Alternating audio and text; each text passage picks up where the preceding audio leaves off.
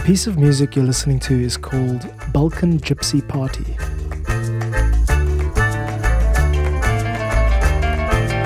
I wrote it in about 2013. It's got an Eastern European feel, type of stuff you'd hear in a belly dance.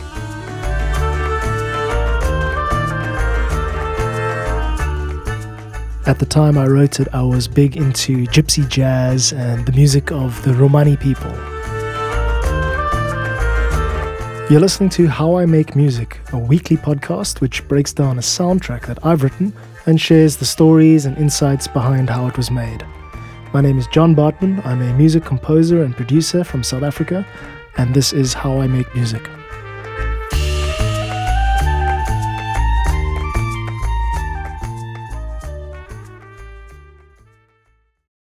For a while here in Cape Town, there was a very popular party called Balkanology. The music and the artists that were featured were really offbeat and wacky, never the type of stuff you'd hear in pop music or in charts. So it was a gathering of all the fringe partygoers in the Cape Town scene. The key to creating music that speaks and breathes with life and vitality is to make it as wacky and offbeat and weird and unique and ultimately as you as possible.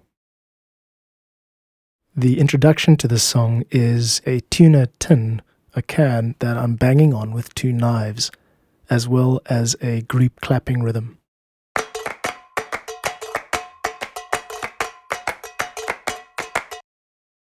When I write music, I often try to put myself in the place and time of the culture that it sounds like or represents. In this case, I envision a village with perhaps not a lot of infrastructure or access to modern and expensive recording gear, but with all of the spirit required to make music. So grabbing whatever utensils and whatever is lying around really to create rhythms.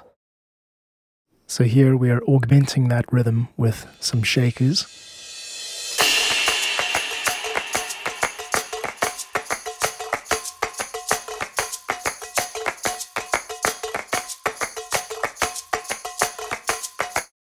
What you hear next is a slightly out-of-tune melodica, which is a keyboard that you play by blowing. It's like a reed instrument, like a harmonica.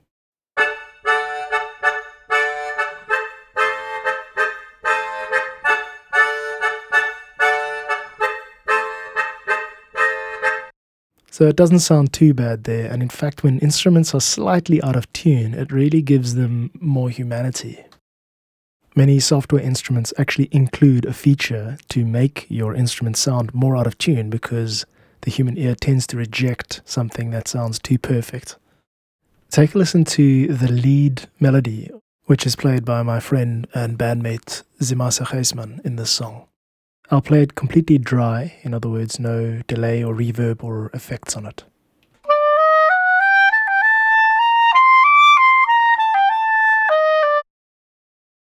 So a bit of backstory here. I play and release music in a band called Pravda. This song was originally a Pravda track, which we play live. The original title of the track is Harmonic Mixo. The scale being used in this song is in fact a G harmonic minor, which sounds like this.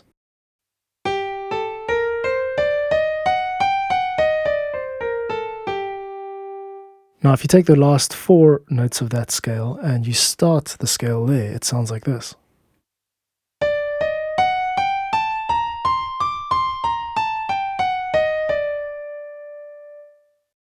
Perhaps you can now hear the tonality that this melody is rooted in.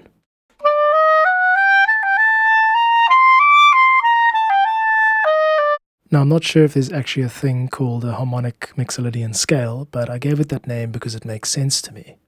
And besides, wars have been fought over music theory issues like this, and I don't have time for a war. The point is that the scale has a nice Middle Eastern or Eastern European tonality because of this series of intervals. So I chose that as the starting point for the melody. The clarinet is also featured in this type of music. It's an instrument which is played in Eastern European music.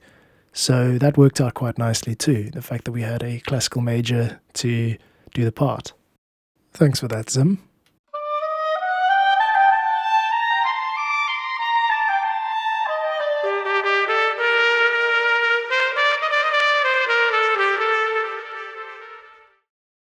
There you also heard a trumpet played by my other bandmate, James Birchall.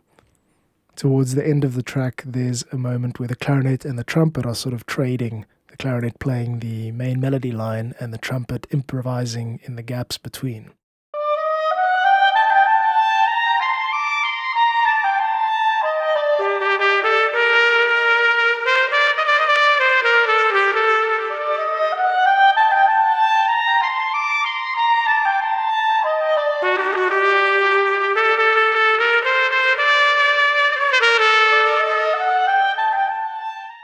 You can also hear a fair amount of reverb and delay, the echoing and spacey sounds.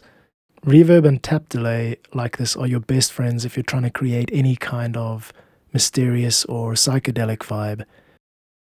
The acoustic guitar in this song is played with a teaspoon. This is a little technique I call a teaspoon roll.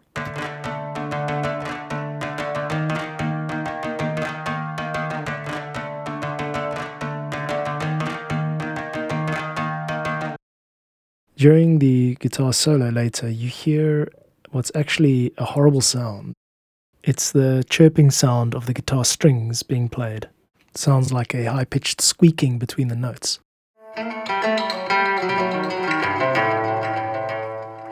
I've heard these called seagulls before. They're a problem for acoustic instruments. When you slide your finger up the string, it makes that horrible sound. I thought I'd point that out because it goes back to the philosophy of working with what you've got at the time. This is going back a few years now for me, and I didn't really have access to very good microphones or the time to volume automate those chirps out. So I just released it as it was anyway. It's more important to get your items on the shelf than it is to make sure that they are absolutely polished. Now take a listen to this sound and see if you can guess what it is. And one more time. That is the sound of a piece of paper being torn and run through a flanger, which is a modulation effect. I thought, let's try something I've never done before. Let's try something really weird and something that fills the role of what in electronic music they call a sweep, which is that often leads up to big drops or breaks in the song. Every so often you have to do really wacky things like this if you're going to stay human in an age of automated music. The bass line for the song was recorded by my double bassist friend Jacques Lowe on his stick bass. Something funny, that cell phone ringing that you just heard was in fact Jacques Lowe calling me right now. Anyway, here's the bass part.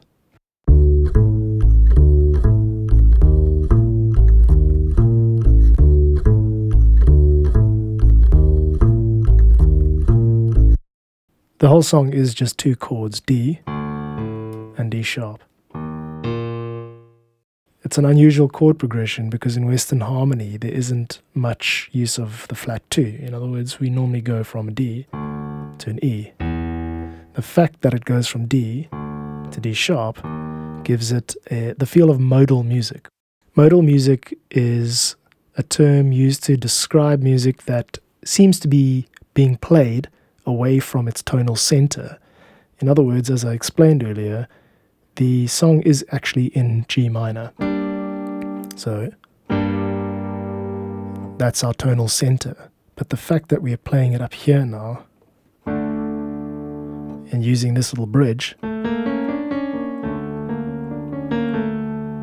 makes it feel like throughout the entire song you want it to resolve to go home like this. But it never does.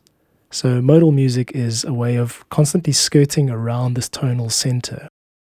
Modal music like this has the effect of keeping the listener in a state of suspended tension, if that makes sense.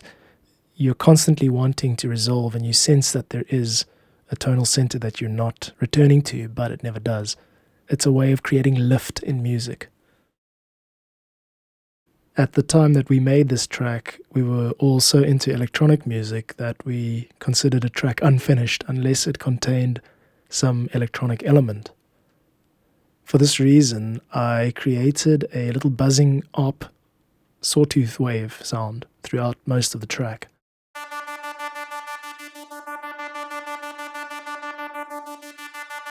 The other electronic component to this track is a monster oscillator boom sound.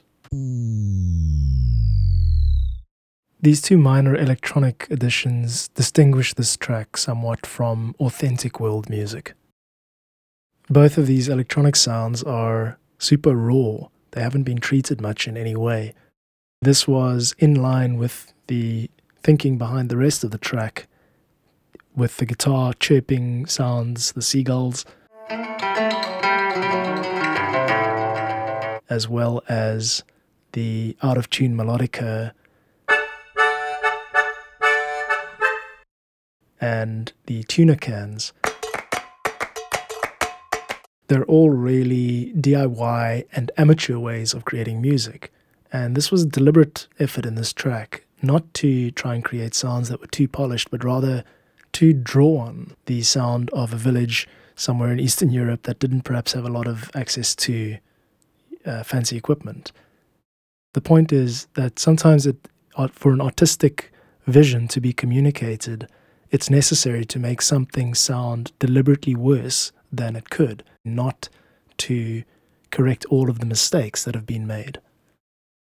When the long-awaited Portishead album Third came out, I was horrified to hear the nylon guitar playing on the track The Rip.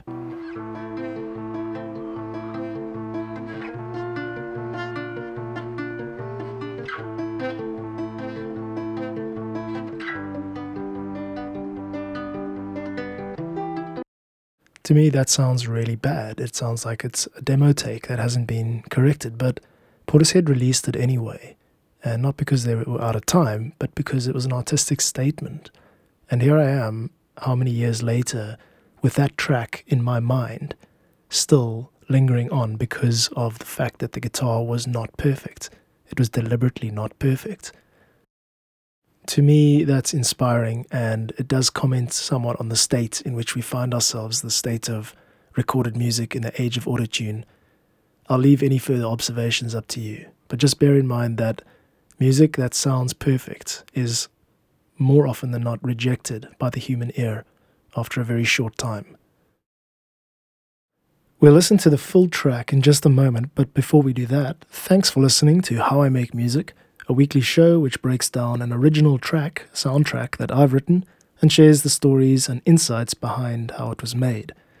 If you'd like to support my work, subscribe to the podcast, head over to Apple Music.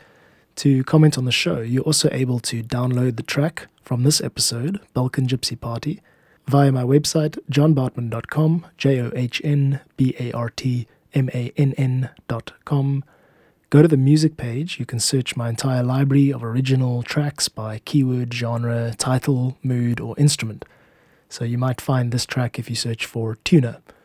You can download the track from there and use it in your YouTube video, audio drama, podcast, license free. If you need a license for any reason, like commercial usage, just get in touch with me via the contact page. Thanks very much again for listening. Now here's Balkan Gypsy Party, a Eastern European inspired belly dance gypsy type soundtrack in its entirety.